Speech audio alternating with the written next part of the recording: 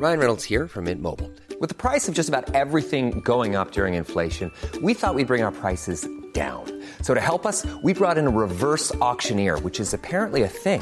Mint Mobile Unlimited Premium Wireless. How to get 30, 30, bit to get 30, bit to get 20, 20, 20, bit to get 20, 20, bit to get 15, 15, 15, 15, just $15 a month? Sold! Give it a try at mintmobile.com/switch. $45 up front for 3 months plus taxes and fees. Promo rate for new customers for limited time. Unlimited more than 40 gigabytes per month. Slows full terms at mintmobile.com. Here's a cool fact. A crocodile can't stick out its tongue. Another cool fact, you can get short-term health insurance for a month or just under a year in some states. United Healthcare short-term insurance plans are designed for people who are between jobs, coming off their parents' plan, or turning a side hustle into a full-time gig. Underwritten by Golden Rule Insurance Company, they offer flexible, budget-friendly coverage with access to a nationwide network of doctors and hospitals. Get more cool facts about United Healthcare short-term plans at uh1.com.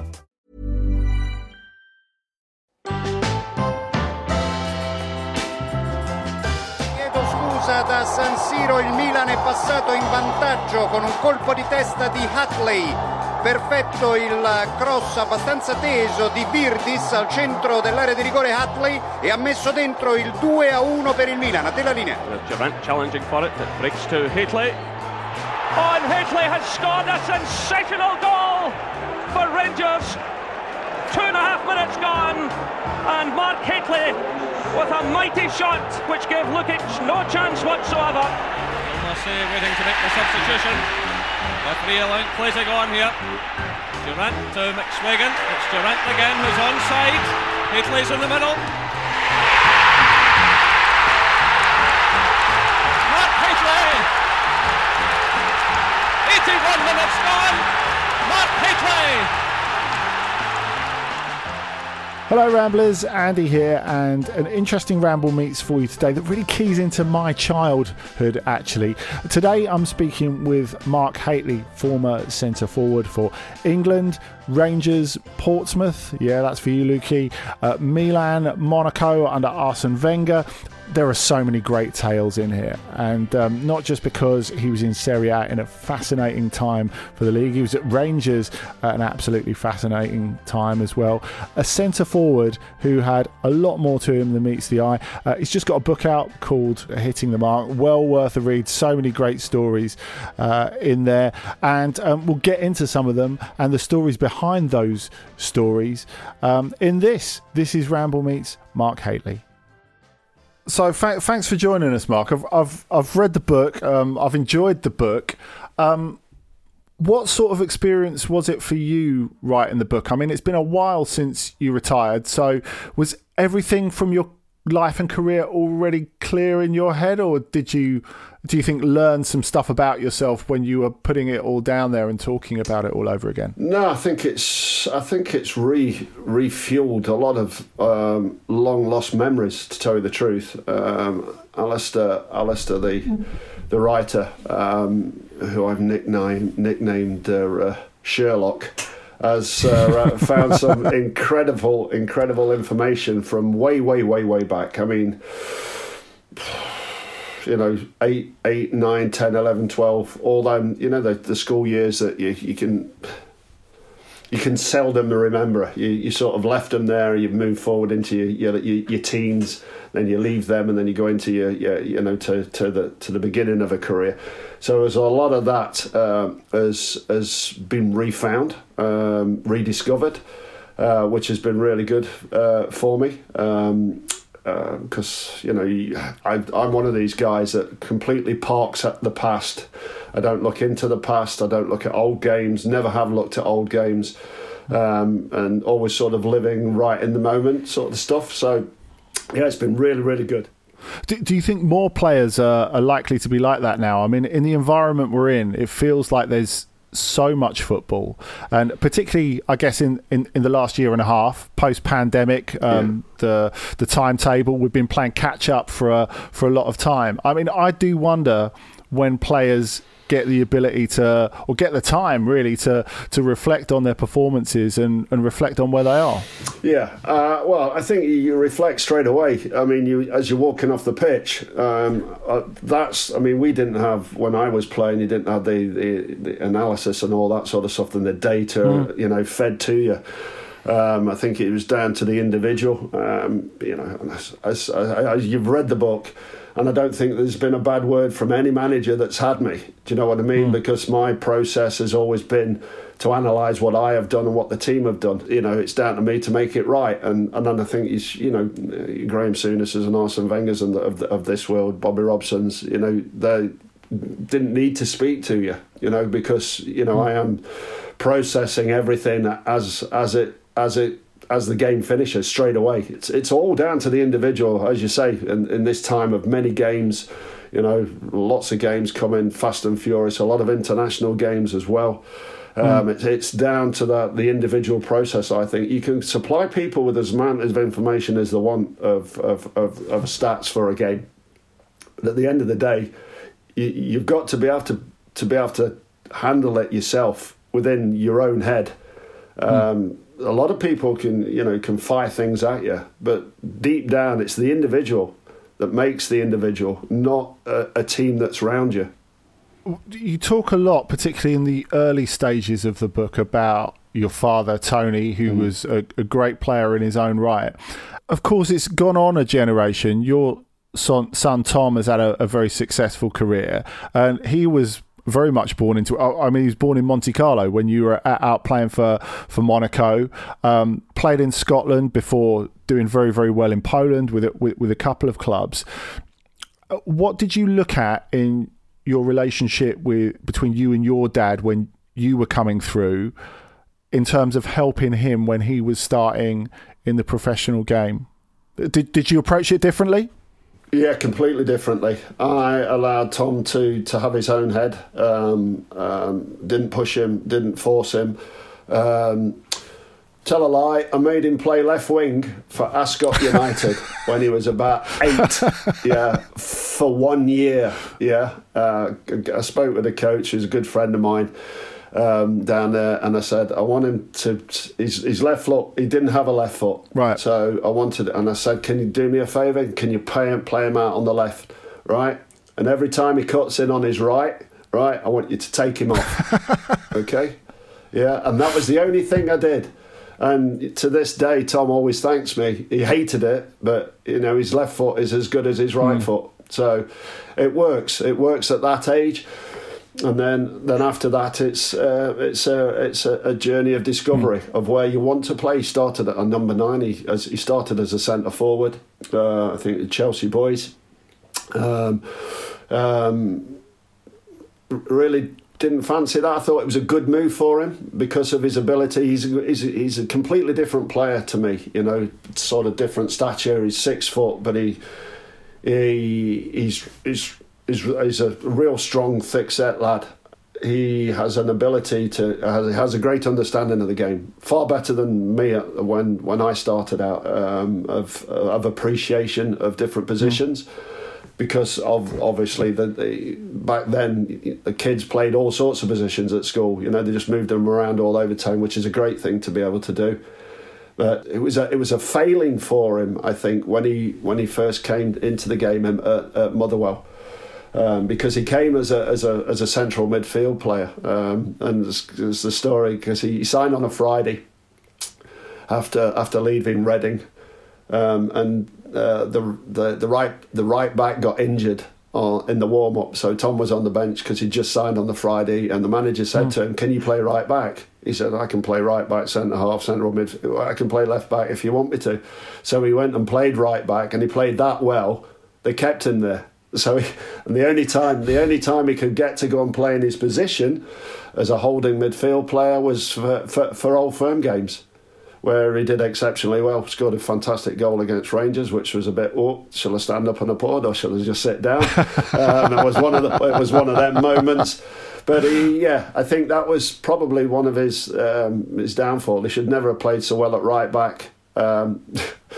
Because he has that mind, So it's clear that he's stepped out of his dad's shadow. You talked about stepping out of yours. stepping out of Tony's. So was the moment when you decided to leave Coventry and go to Portsmouth and step down a division the moment that you really did that? Yeah, absolutely. That's where we came sort of two stags butting heads, if you wanted to call it that way, because I didn't speak to my dad for about 8 months after I moved down a league. But it was Chelsea and I think Chelsea and Watford were hovering around me at that period of time as well. Mm-hmm. Obviously Bobby Campbell, ex-Chelsea manager, into Portsmouth, bringing them through the leagues.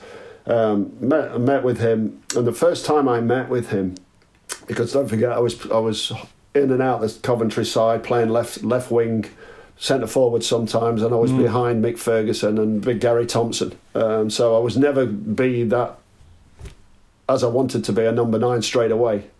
And Bobby Campbell just said to me, he said, "I want you to be my my centre forward," and that sold it to me straight away. And from day one, I had a 9 on my back. Scored against Fulham at Craven Cottage in the first game. Far post, header at the far post. Classic. Dad would have been proud. But we weren't talking because I'd gone down a league, and he said he would never move down a league because it's very, very difficult to get yourself back up into the top flight. Always stay at the top flight as long as you can. It's the best place to be. But I had it in myself to, go and prove to myself I wanted to be that number 9. I could be a number 9, and as I say, the rest is history. I went down to the second division and ended up scoring a winner in an under-21 European final against Spain in that year. I ended up with 24 goals in 32 league games for Portsmouth, Player of the Year, and Golden Player of the Year, the Golden Player in that under-21 tournament.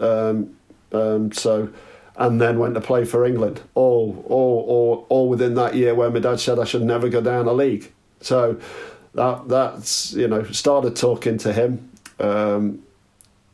after that, and we were back on course.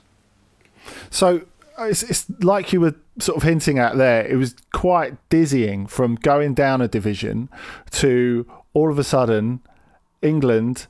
Eventually Milan. We'll come back to Milan in a minute, but what about the England bit? Because everyone thinks of the Maracanã in '84, and everyone thinks of that John Barnes goal, which you're claiming an assist for, aren't you? Of course I am. If you see that goal, go and Google it. I catch the ball on my chest. The boy Moser is marking me quite tight, and I catch the ball on my chest.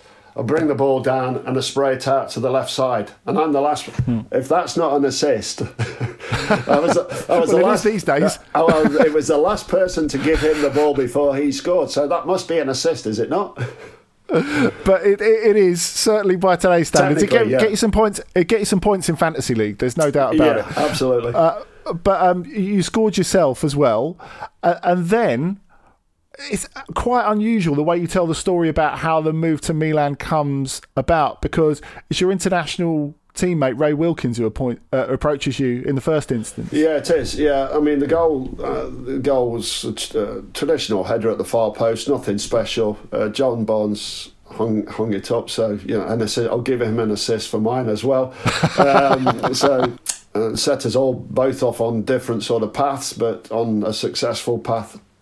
Ray came in, knocked on the door and came into the room. I was lying on the bed ready to go for training, and he just said, "I've had Milan on the phone." Obviously Ray had signed for Milan on a pre-contract in Easter from Manchester United, so he was the deal was signed and sealed for him.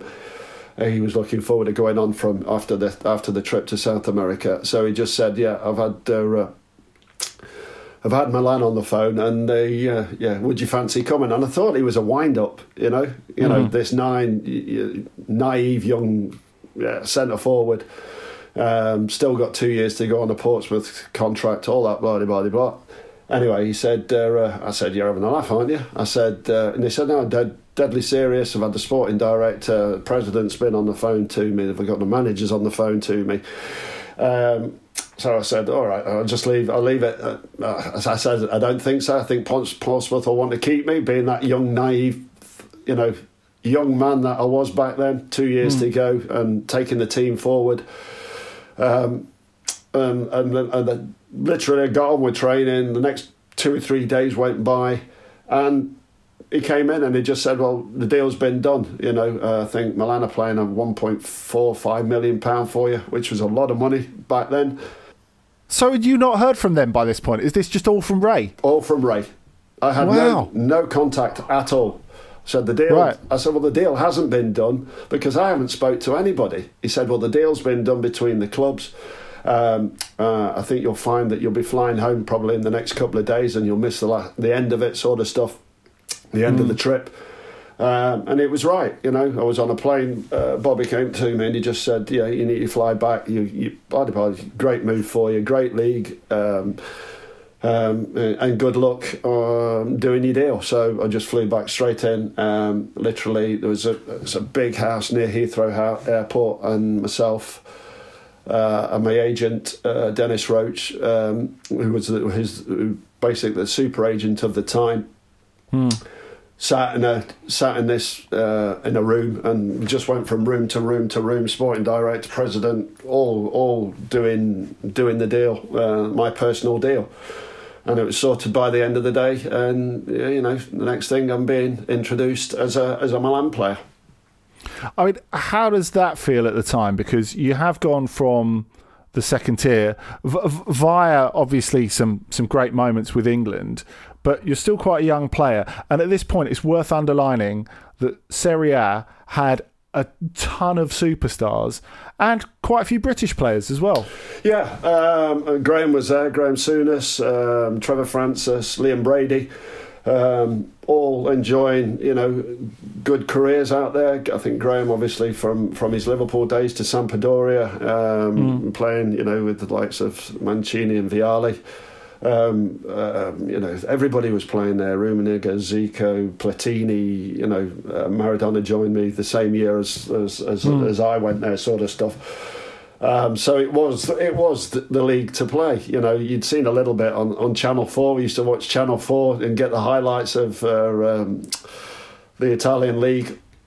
But as I said, going forward, I always wanted to be a better player than my dad. I saw a little bit of South American football, obviously when the World Cups were on in '70 and what have you, and I thought, well, I like that sort of style of football. And European football probably was the way forward. So I was fortunate to get the move, but I always wanted to be and embrace a different sort of culture of the game. I was quite the British centre forward, if you want, but I thought I had a lot more to me to be able to do better than just a British centre forward. And Italy and AC Milan, it was the perfect time for me at AC Milan. It was because AC Milan obviously had gone down the leagues and they were rebuilding with a young side. Young Tassotti, young Baresi, 16-year-old Maldini that came in the second year. You had Massaro's, Donadonis, and I had the experience of playing with Paolo Rossi for a year, and Pietro Verdis, who was an experienced player, and it was all good for me. It was as I say, it got me a different culture, a different place to go and learn. And literally it was like going to a university as a young man, and growing from there, as they say. But before we talk more about Milan, I have to ask, how was it seeing the Maradona phenomenon at first hand? Because, of course, as you say, you arrived in Italy at the same time as him, at which point Napoli have never won anything ever, and he transforms them, and I think they win their first title in probably your last season in it was the last Serie A, season. So it took him 3 years to establish them. That's all I'm saying. You know what I mean? I think Verona was the club that won the title. In the 85. And so it was don't get me wrong. I just saw a great player, but you see great players. I was fortunate enough to meet the greatest my greatest idol in Zico in my first game in a pre-season game against Udinese. Right. So all of a sudden you've met your idol, wasn't disappointed, got his shirt, and Good. had complete focus on what I was trying to do. So I was not, overawed by anybody really. It sounds arrogant, but I think confident is the word. I'm playing up against Claudio Gentili, probably one of the hardest centre halves in man markers in world football at the time. Kick lumps out of you. But I just went straight back at him and did exactly the same thing he was doing to me, and then just run him round the pitch a bit more. As centre halves didn't like being done back in the day.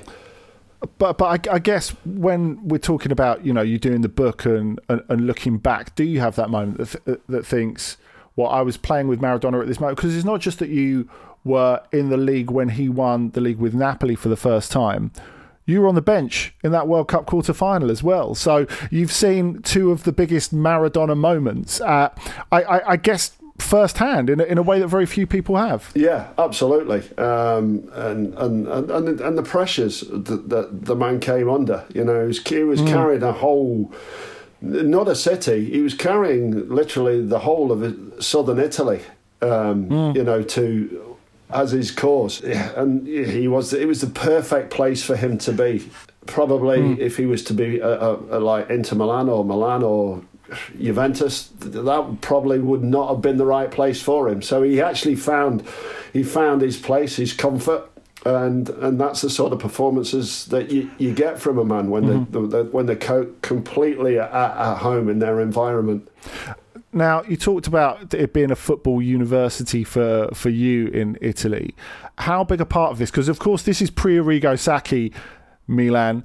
How important was Nils Lidholm, who was your coach at the time, and one of the greatest strikers in Italian football history? What did he do for you? Absolutely. He was remarkable. He had so much time for me personally, He, as I say, took me for walks round. We finished training, we walked round the pitch and walked through the woods up at Milanello, talking about life and what we wanted for life and his career and how he went and his mistakes and the pitfalls of being that superstar, if you want.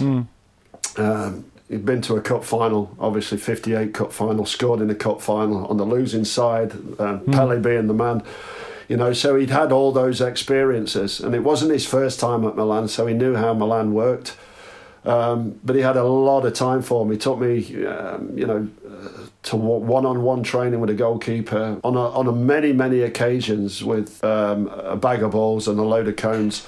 And just walk through situations, nothing intense, just walk through situations where, we don't want you to tackle fullbacks right now. As a British centre forward would do, he would come out and try and tackle the fullback. He said, because, you're learning, I was learning a completely different game. He said, because if you go out to the left side, that means that our left-sided midfield player can't engage high up the pitch. And if he doesn't engage high up the pitch, that means that our left back won't come high up the pitch. So we were talking about a pressing game back in the mid-80s of a guy that was completely ahead of the game, and that's where Sacchi came in afterwards to continue that high pressing, high intense game. It was a great experience of receiving the ball when the left back had the ball where I should be, where a central midfield player, working within the width of the penalty area, where I always used to think, I used to look at European strikers and think, wow, what a lazy git he is, he gives up working outside the penalty box. But it's right. So he was learning the high pressing game back there, 21, 22 years old. with a great man in Niels Liedholm. He was superb for me. I was very intense, high energy, and he was completely the opposite to me. He was typically Swedish, laid back, very calm, very tranquil, and brought that air of tranquility into a young, vibrant dressing room. How much did scoring the winner against Inter in the derby change your life, do you think? Oh, just a wee tinsy-wincy bit.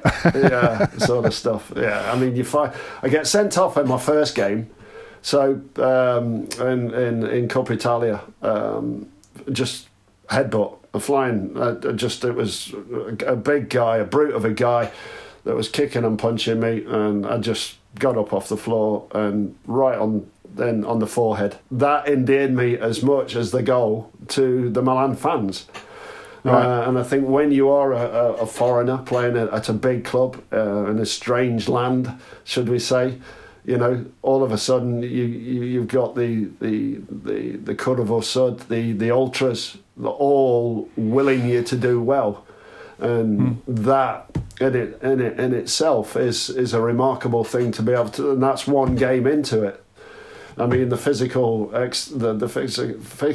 side of the game, those sort of fans, the ultra fans, they love all that sort of stuff. And once you've got the ultras with you, the big fans with you, then they're just, they're willing you to do well all the time, even if you're not doing that well. Do you know what I mean? You're still getting that love from them. So 5 games in. It couldn't have been a better story. Playing against Colavati, ex Milan captain, jumped ship to Inter, the biggest rivals, and that day I was up against him. To score the winning goal against the ex-captain who jumped ship and left Milan in a mess, then it doesn't get any better. I went over a couple of years ago to the Ultras 50th year anniversary, and they still got you there, and they treat you like a god.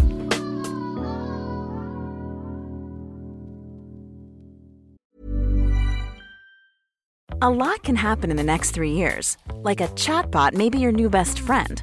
But what won't change? Needing health insurance. United Healthcare Tri-Term Medical Plans are available for these changing times. Underwritten by Golden Rule Insurance Company, they offer budget-friendly, flexible coverage for people who are in between jobs or missed open enrollment. The plans last nearly 3 years in some states, with access to a nationwide network of doctors and hospitals. So for whatever tomorrow brings, United Healthcare Tri-Term Medical Plans may be for you. Learn more at uh1.com.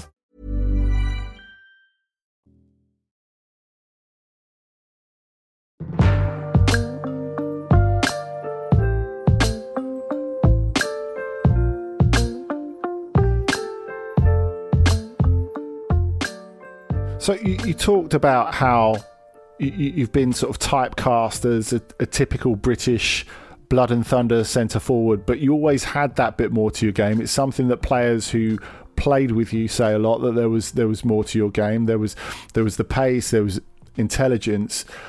So you stayed out in continental Europe once you left Milan. How important was Arsene Wenger in convincing you to go to Monaco? Yeah. Well, Arsene had just come to the side.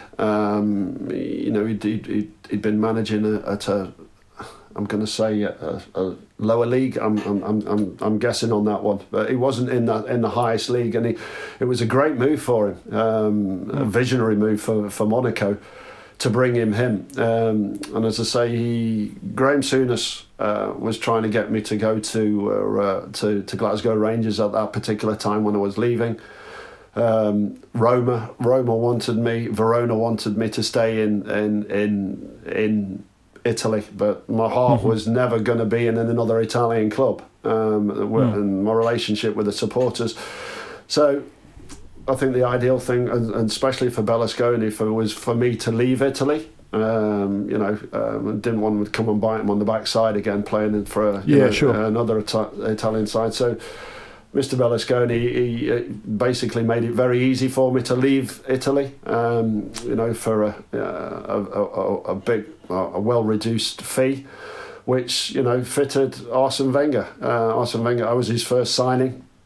And, I went in and, wanted to have that different culture again. It was a completely different culture for me as well, because in Milan I couldn't go out anywhere. It was mobbed everywhere I went. It was quite frightening at times with the family. So it was, Milanello, San Siro, home, private hotel for a meal with the family, and that was about it. Couldn't go shopping, couldn't do any of the normal stuff as you did as a family. So French football and Monaco was, the ideal environment for me to go and learn a different culture. You got Ayrton Senna living in the floor below me. You got Boris Becker living in the next building. You got this person. They got that person, and you're hooking up and making friends within the family. The Grimaldi family. Prince Albert, I would say, is still a good friend. Same age, knocked around together. While we're there, loved his sport, loved the players, his football club. And was always willing to be able to do that. My kids used to be pushed around, Princess Caroline with her kids and in the park, and it was a completely different environment, and one where you could relax and then push yourself within the side that Arsene had come into, because Arsene had joined a really, really good side anyway. Amoros, Battiston, Luc Sonor, all these, Jean-Philippe Roux, Patrick Mage, all international players, under 21s and 14, obviously, with Patrick Battiston being the main man there as a centre half. He took that on, as you would expect, as a real young man. I think he was only about 34, 35 when he came to Monaco. And was able to handle big personalities and big stars. He was he is very, very intelligent. And as I say, he actually came to me after about 10 days being there, and he said, "We're desperately trying to get a number 10 to come and play with you. And we can't find anybody at the moment." I said, "Well, why don't you go and get Glenn Hoddle?" And he said, "Well, he's signed for PSG." I said, he's not signed for PSG. He has. He said he's signed for PSG. He said, because obviously Arsene had all the contacts into all the clubs. And I said, I can assure you he hasn't signed, because his agent is my agent. He's supposed to be flying in tomorrow to sign the papers and all that sort of stuff. And I said, here's the contact number. So he phoned the agent up, who passed the message on to Glenn, who obviously I knew from the England days. And he landed in Paris, jumped straight on a plane to Monaco, came down. They picked him up, sat all day discussing a deal. And the deal was done by the end of the day, and he was the number 10 that was going to come and play in our team, and and the rest, as I say, is history. We went on and had a great season that year. Scored plenty of goals, and we went on to win the title. At my age, 24 or 25 years old, it was always what you set off in life to do as a professional footballer is to win things. Went to a cup final that year. We didn't win, but we had a great night afterwards in Paris with the Grimaldi family. Big food fight and all that sort of stuff, and this top restaurant started by Prince Albert, I must admit. But that's the sort of environment I was now in. It was a great place to be. Different culture, different way of playing the game, and working with a guy that was to bring football into the 20th century, 21st century, if you want, with remarkable different training regimes. On Wenger, a lot of people, when he signed for Arsenal in the mid-90s, were a bit, who is this guy? Did you have faith that it would work straight away? I did. The Sunday newspapers phoned me as soon as he was on his way. It's the man, he goes from Monaco to Japan just to study a different way of life, different customs. Who is this man coming in? And I said, sit down and enjoy. I said, this guy will bring Arsenal success like they've never seen. He will transform, literally transform it. You can look back on press cuttings and what have you. And I said he will transform them with his methods. If people don't buy in, then they'll be gone, and new people will come in. But he will transform them, and they'll be a different club. And that's what happened. So it proved. Yeah. You speak about Monaco as if it was pretty idyllic, and it is. I mean, I always thought when you go up to the training ground at La Turbie and you take these sort of windy roads up the rock, it's very sort of reminiscent of the Italian job, isn't it? It must have been a beautiful place to work every single day as you look down over the Med. I saw Glenn Hoddle a couple of weeks ago, and he said you gave him a lift of training once, and he didn't care much for your driving. Yeah, absolutely. So, this is that's what we are. Footballers always want to be Formula One racing drivers, and Formula One racing drivers always want to be footballers. So, you know, I had back, you know, obviously a young man and what have you, a passion for fast cars. You know, I had a Porsche 911 turbo convertible, and I used to drive it like a 911 turbo convertible. You know, that's what they're for. They're a driving car. And I said, come in, and we put some music on, turned it up, and up we went. And by the time I got up there, Glenn's face was white as a sheet. He didn't enjoy it. But that's the difference in us. That used to build me up for a training session. It was the same going to a game. You know, if I was driving, I would always have music on loud, and you know, I would drive the car there. You know, I wouldn't saunter to a game, and that's just the way I am.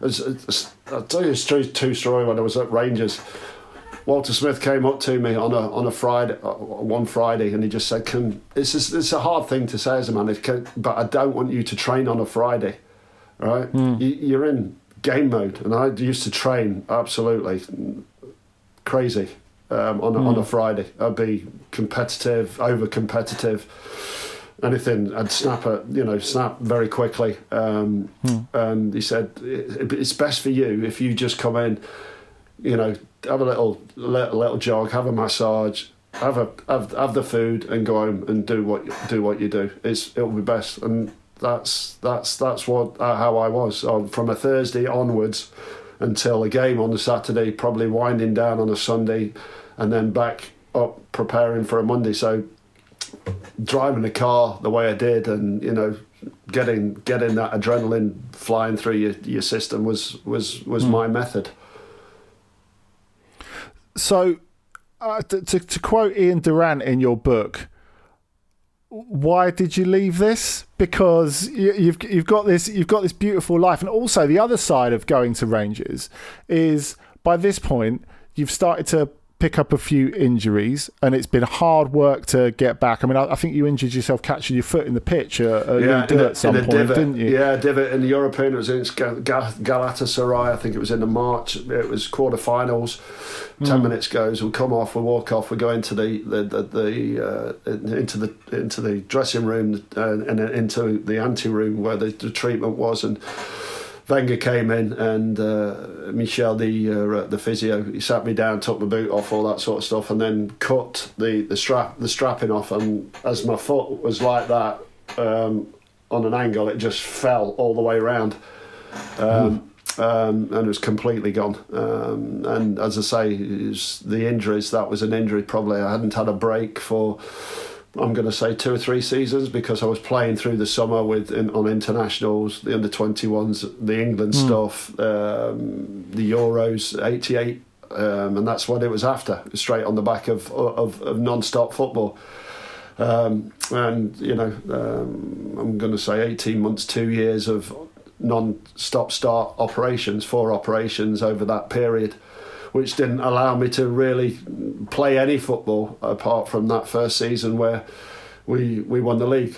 But the incredible thing about that story is that then Milan gave me a new 5-year contract, which was, you know, crazy thing. It was a letter pushed underneath my door. Handwritten. I thought it was a joke. I went to see Glenn because I thought he'd done it. He was living just a couple of floors below me. I said, "Have you written this?" He said, "No, but I wish I was getting that contract."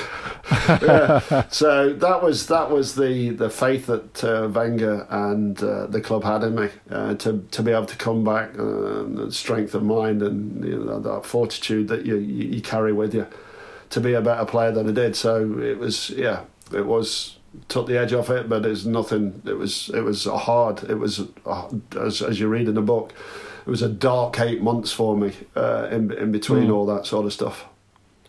So it's not just the leaving the Monaco on a personal level, on a lifestyle level, but people would say if you've had a lot of injuries, you're not really going to be spared by defenders by going to Scotland. So what convinced you?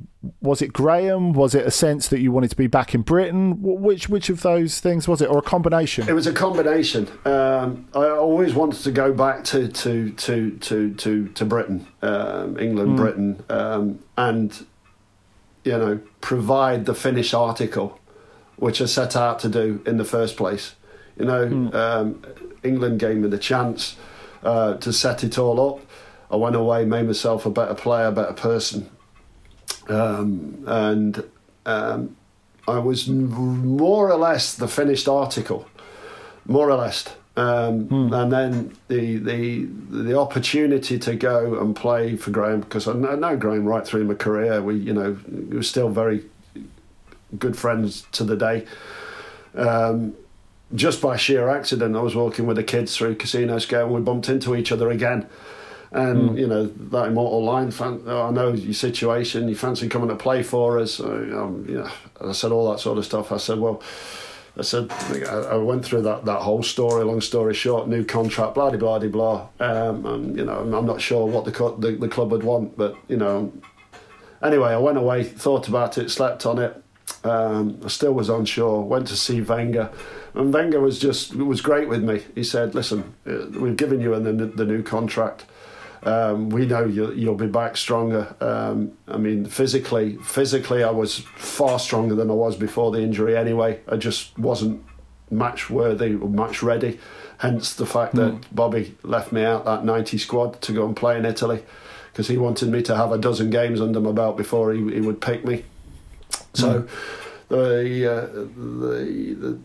he just said, "Listen, we've brought a young boy in George Weah, who we want you to play with next season.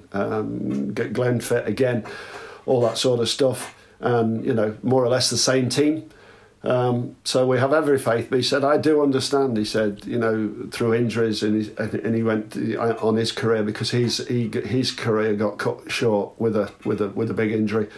And probably a change of atmosphere, a change of direction might just be the thing you're looking for. But whatever you decide, our club and everybody here, is right behind you. So I went away and slept on it again, and I woke up and just said, yeah, right. Went to see Graham, said, "I'm ready to go," and literally that was it. I signed, did the deal. Probably as I say, it was probably one fifth of what I was earning, but never driven by that sort of financial gains. I've never been driven by that in football, and it was a chance to go and develop another side of my game, which I did quite successfully. And I think between the age of 32 and probably 34, I was probably playing the best football that I'd ever played. In my head, in my body. So we talked about Serie A being a different kettle of fish when you arrived there. You could say the same for Rangers. I mean, they could. This was before the Premier League had really taken off. I mean, that's 92, isn't it? So you're a bit into your spell by Rangers by that point. At this point, Rangers are still in Europe. They can outbid English clubs for players. You look at some of the names who go up there, yourself included. I mean, this must have been an incredibly exciting time to be there. And particularly as in that first year of the Champions League, when the European Cup becomes the Champions League, 92-93, you're so close to making it to the final instead of Marseille. Yeah, well, we should have done. I said to Walter when the league, the group stages were drawn, that I could see us going all the way to the final because we were good enough. We were unbeatable at home. We couldn't lose at home, and our team was, as we proved against Leeds, we could defend and we could defend and we could defend. Great goalkeeper, great back four. Terrific midfield, and two guys that would score goals for fun. Talking of that tie with Leeds, tell us a bit about the atmosphere around that, because I remember as a kid that being absolutely huge. Like the champions of England versus the champions of Scotland in the Champions League. We won the first game 2-1. We got completely pulverised by the press, British press, and some of the Scottish press as well, because you know how that works up here anyway. You've got the haters and the likers. Leeds will completely do the job once you get down to Ellen Road. So it was a master stroke by Walter Smith and Archie Knox. All they did, we never had a meeting, which was really strange. We normally have a couple of meetings of the day of the game. Didn't happen. We didn't have a meet. Well, we normally get off the bus straight into the dressing room, drop the shower bag off, and go onto the pitch. We was told to go straight onto the pitch, but by the time we got from the pitch to the dressing room, every headline from every newspaper you could imagine was just stuck on the wall, all around the dressing room. No, absolutely. No team talk. No team talk. Well, we just come in and last minute, and he just said, "You know what you got to do today? Let's go and do it." And that was it. That was the team talk. Simple as that. Brilliant man, I must say. Is Rangers still the pinnacle for you then? I think of your career. When I had to adjust my game a lot to play back here. First and foremost, when I came into Scotland, I was 12 stone 3 coming from Monaco. I realised immediately I needed to be stronger and I needed to be heavier. So I took my weight in muscle weight up to 13 stone 10 in about 2 months, which became that's the weight I am right about now. Obviously, a little bit fatter, less muscle, but that was my transformation, and that 13 stone 10 gave me the power and more pace and more strength to dominate at that level, and also on the European stage as well. And that's why when I was playing that well and scoring lots of goals, Alistair was picking up European boots back to back. We were winning titles, we were winning this, that, and the other. I was really surprised that England didn't come calling again. But on the upside to that probably kept me fresher for the longevity that I had in the game. So, post career, you have your player manager experience with Hull, which doesn't quite work for one reason or another. Then post career, when you go into punditry and what have you, and journalism, and then Rangers have their difficult period, let's say, where everything goes wrong. And when guys like Dave King and Paul Murray come to the point where they want to take the reins of the club, they come to you to make that connection again with the old players and make that connection with the supporters. How does that work, and what has that done for your relationship with Rangers, which was obviously already very strong? Yeah, my relationship with Rangers, the football club, will never change. I'll always be a loyal Rangers supporter.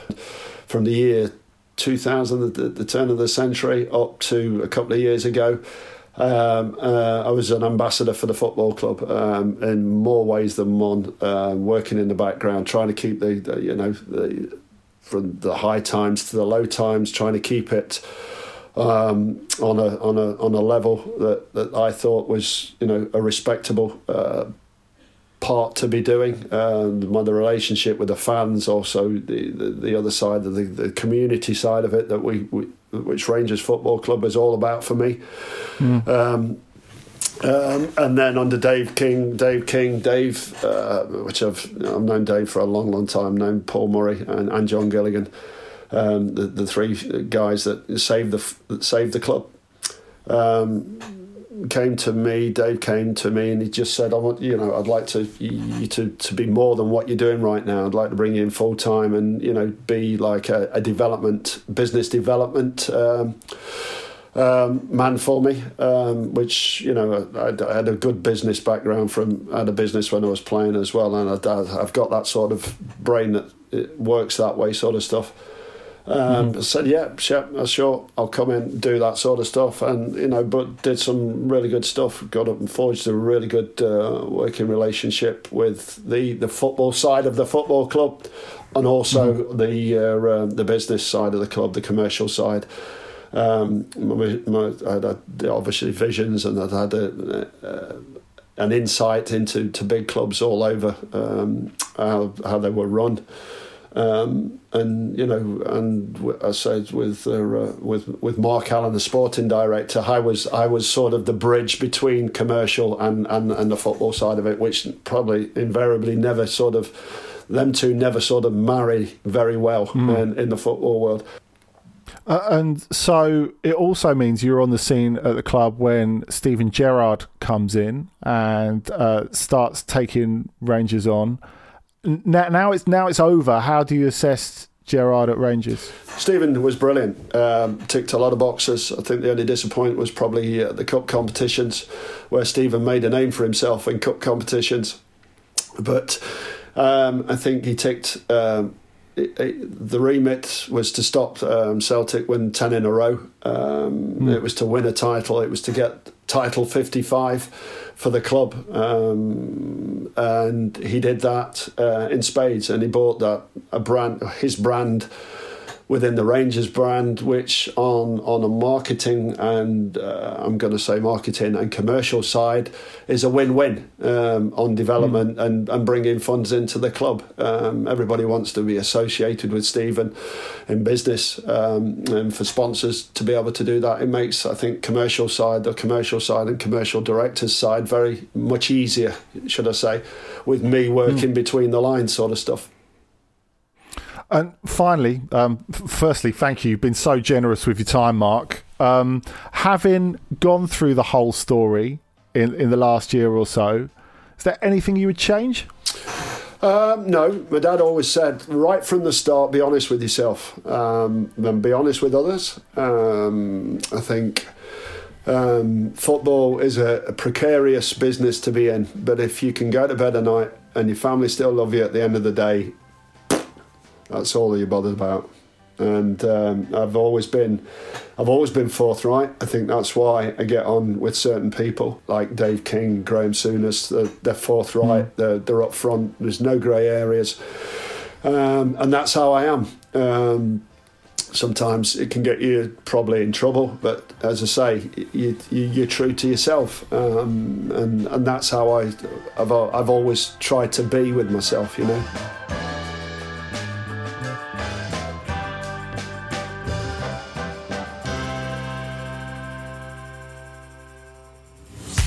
Football Ramble Presents is a Stack production and part of the Acast Creator Network.